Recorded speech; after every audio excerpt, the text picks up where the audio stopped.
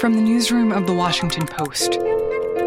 Hi there, is the mayor in? Marissa Lang with The Washington Post. Hey, it's Dulcie. I wanted to pick your brain on the Trump. Hi, my name is Jenna Johnson. This is Post Reports. I'm Martine Powers. It's Wednesday, January 6th. Today, a dramatic split screen in American politics on full display inside the Capitol and in Georgia.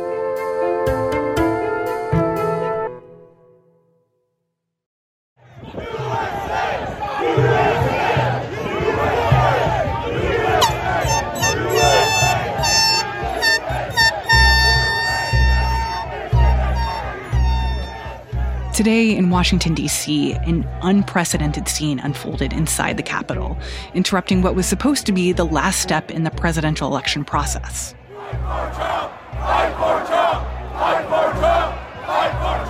There were increasingly violent confrontations between Trump supporters and police.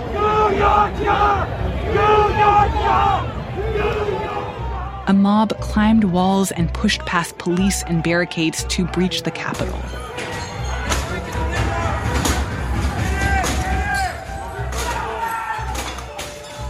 Once they got through, they broke doors and windows and fought with the police, who deployed tear gas inside the building.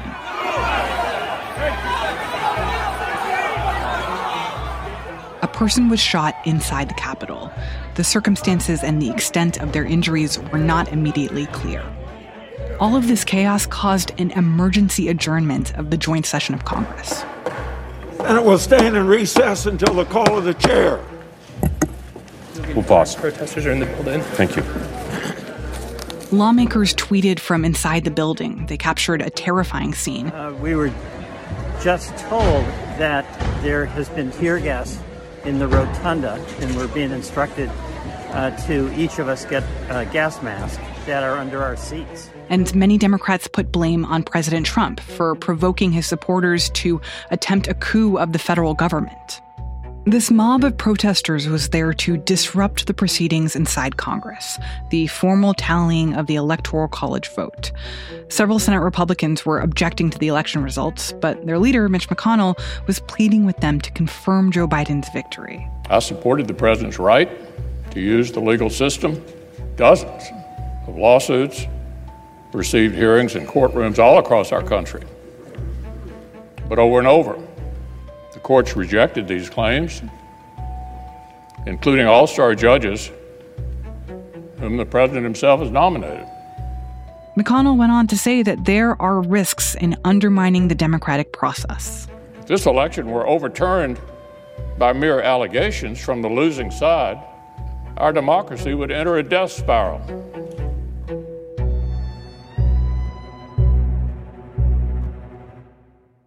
And meanwhile, an election happened, and results were coming in.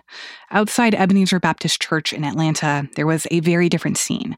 Democrats gathered to reflect on a historic win in the state's Senate runoff election. It shook the earth to its core. I think it shook the earth because you felt a difference when you woke up this morning. I'm starting to see the difference between Atlanta people now, because this morning I've noticed that more people are communicating, more people are talking, more people are getting comfortable. But is it going to keep going? We know that Raphael Warnock, the pastor of Ebenezer Baptist Church, is going to be the next senator, that he defeated Senator Kelly Loeffler. Cleve Wootson is a national political reporter for The Post. And we know that Jon Ossoff, the other Democrat in the race, has defeated Senator David Perdue. And this is a pretty history-making moment in several ways. It is. Warnock becomes the first Black senator from Georgia ever, including in Reconstruction. And it's the first time in a long time that both of the seats in Georgia have been held by Democrats. So what is the mood among Democrats in Georgia right now, seeing how quickly this shift has happened? It's ebullient. They're excited. They're energized. A lot of the data was pointing to the fact that it would be close, that Democrats would actually have a chance.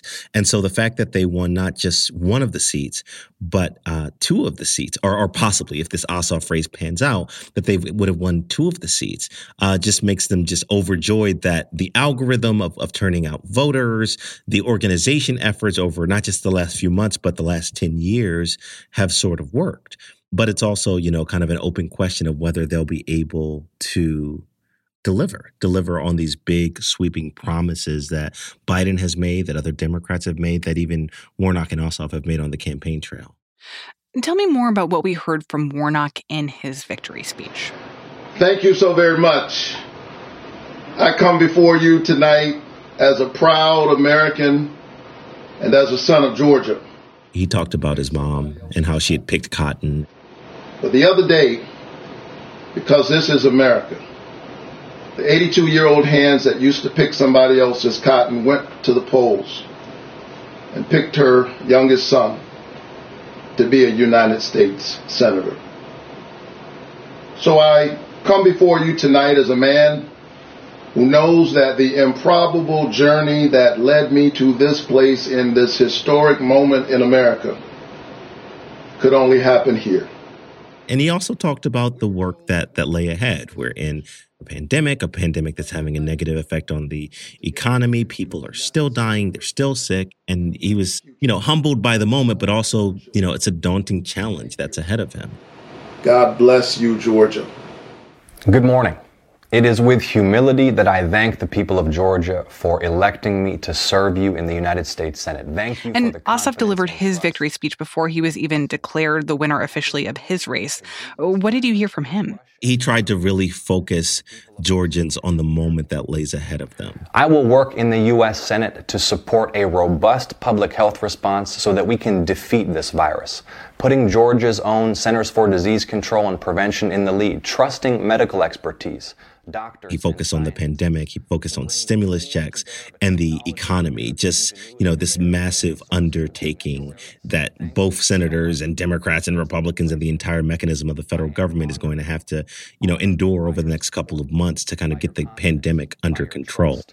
And I will look forward to serving you in the United States Senate with integrity, with humility, with honor, and getting things done for the people of Georgia. Thank you so much. And what have we heard from Senators Loeffler and Perdue about what they think of why they fell short of expectations? Very little. The last I heard of Kelly Loeffler was at the Republican watch party last night when she said the results, we're going to keep fighting and I'm going to Washington and I'm going to continue to fight for Trump. And that's where she is right now. She has said that she'd be one of the senators that objects to what is usually a pro forma acceptance of the Electoral College results. And David Perdue, we've heard even less of. He has been isolated after coming in contact with a campaign staffer who tested positive for coronavirus. So he wasn't in attendance at the party last night, and he didn't even attend by Skype or anything. His cousin, Sonny Perdue, who used to be the governor here, thanked everybody and on Senator Perdue's behalf. But, very little from the Republican side at this point. And what is the sense that you have of how Republican voters in Georgia are feeling right now as they see that one and likely two of these seats have now gone to Democrats? Republicans have widely said that they are the last line of defense from the country taking a lurch to the left. And so there's definitely some soul searching that's going on with the party structure, with the mechanisms for turning out different types of voters, about just, what went wrong and how it went wrong and whether or not this state is a state that is permanently blue or one that they can win back. I'm also curious about how Democrats winning in Georgia changes the conversation in other states that are in a similar position that have been red traditionally, maybe a little bit more purple recently, and are sort of looking at the landscape and saying this shift to being more reliably Democratic is something that is feasible for us. Even before this race, before the 2020 election, you had Democrats in other states in the South and Republican-leaning areas kind of hitting up Stacey Abrams saying, how can I do what you did in 2018 in my state? How can I mobilize Black voters? How can I expand the Big Tent? How can I hit up reluctant, low propensity voters and get them to come out, you know, in the numbers that will turn a state blue? And so now you could see even more of a microscope going into Georgia. What did Jon Ossoff and Raphael Warnock, what did independent organizers as well as ones connected to the Democratic Party do in order to turn out such large numbers of people? Cleve Wootson is a national political reporter for The Post.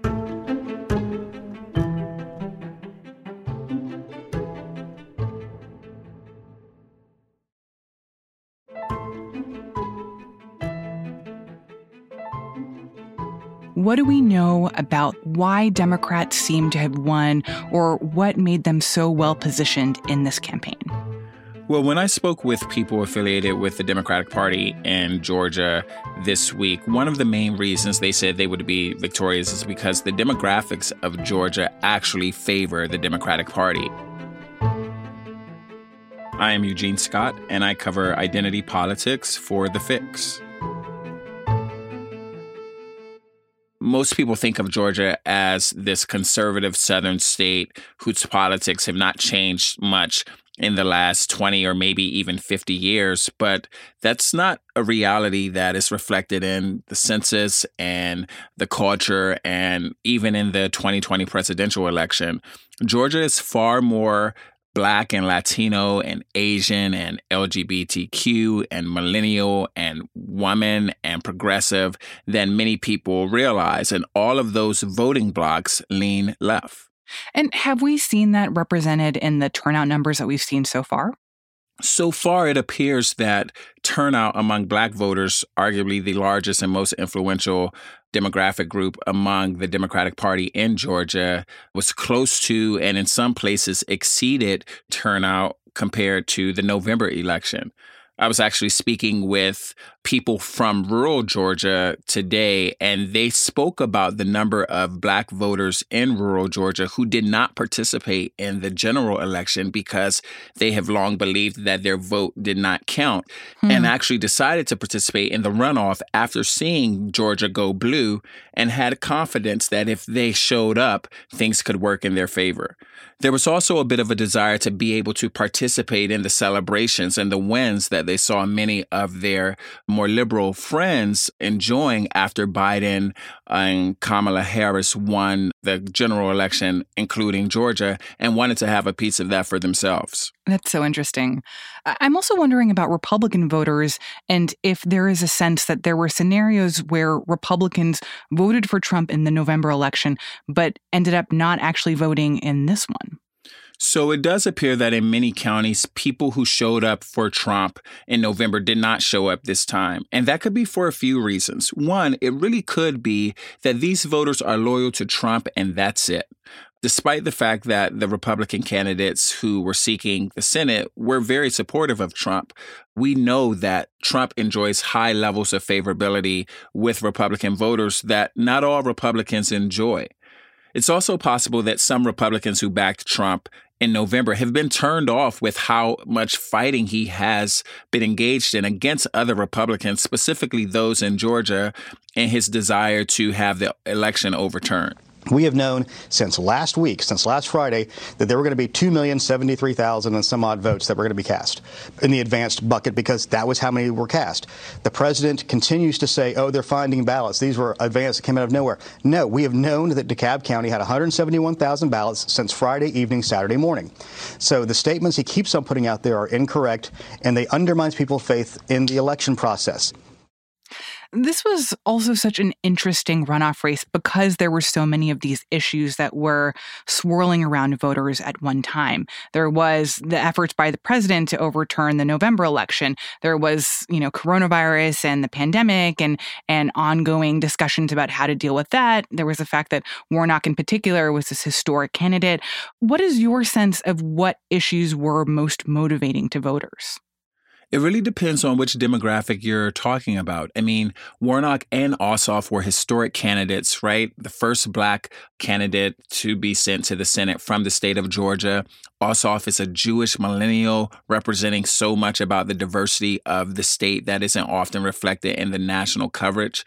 Georgia has been one of the hot spots regarding the coronavirus pandemic, and many voters on both sides of the aisle were looking for a solution sooner than later, should we say, and we're hoping for relief related to the economic downturn that accompanied the pandemic. All of these issues were at the forefront of many voters' minds, including long-standing concerns about police violence against Black people, which is something that really occupied the minds of many in Georgia this past summer. It was a state where protests were happening all over the state and often in places that you didn't often see that type of response to these issues. And so a lot of things were on the table, but one of the main things people were voting about was whether or not they were going to send representatives to Washington who were going to continue the Trump agenda or the Trump vision for America, or who were going to push back against it.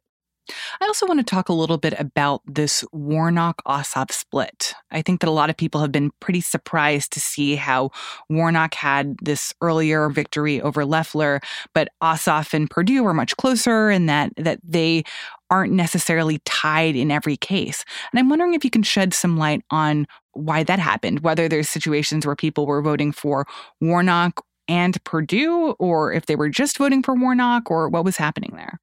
I think what we know so far is a few things, and that's that Kelly Loeffler is a deeply polarizing individual. Her attacks on Warnock's faith and his worldview based on his association with the Black church. As you know, he's a pastor of Ebenezer Baptist Church, which is a historic church that Martin Luther King Jr. also co-pastored, was taken quite personally by many Black Christians across Georgia and people who support the theological worldview of the Black church, which, you know, quite frankly, includes a lot of people outside of the Black church. And so people were really upset with her. They thought her attacks on Warnock and many other Black Americans were racist and reminiscent of what they hated most about Trump. So there was a strong desire to make sure that she did not return to Washington. Warnock also, by sheer age, has deeper roots in Georgia than Ossoff. They both are from Georgia, but he's been on the ground working in Georgia far longer than Ossoff has. And so he has relationships that made it a bit easier for some voters to turn to him and choose him when given the opportunity to vote. The results that we've seen so far, what do you think they say about President Trump right now and his influence during these last few weeks of his presidency? There are places where President Trump's power and influence are still significant. Whether Georgia is one or not, it's not clear and does not appear to be the case based on the results of the 2020 election and this Senate runoff race. And that's in part because of the demographics.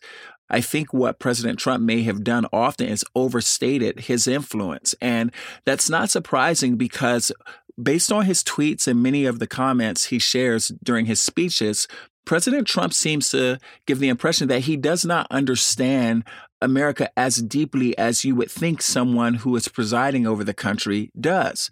One example of that is he often talks about suburbs as these, quite frankly, lily white communities with lots of stay-at-home moms that are rooted in traditional values and hold conservative politics.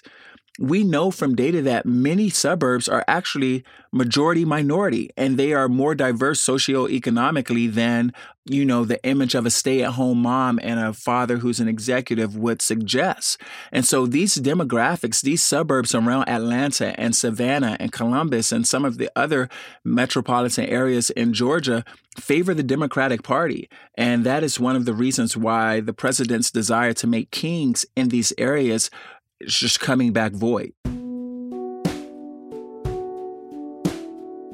So what do you think are the lessons that can be taken away for Democrats from this win in Georgia in terms of what could happen in the future and what could happen in other states? Based on my conversations with Democrats so far, one of the main takeaways is that if you mobilize voters, they will turn out, they will support you, and show up in ways that maybe they didn't even in a general election. People really do like to know that their vote matters. And if they can connect with those hoping to fill offices, they will have more confidence in their ability to actually have influence in Washington or in state capitals. Eugene Scott writes about politics for The Fix.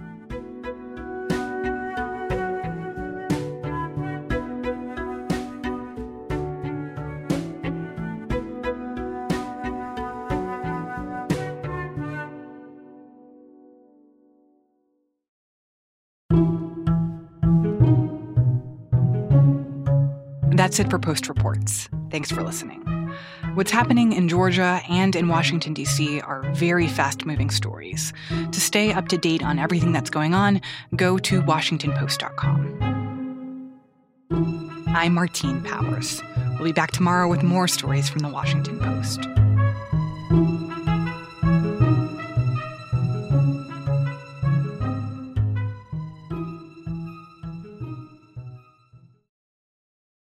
Hey, this is Christina Quinn. I'm the host of Try This, the Washington Post's new series of audio courses. The idea behind Try This is to become better functioning humans without having to comb the internet for countless hours. In our first course, we learned how to sleep better. Now, we're going to learn how to make our friendships stronger. I'll offer expert tips that are doable, and I'll keep it short. So let's do this. Class is in session. Find Try This from the Washington Post wherever you listen.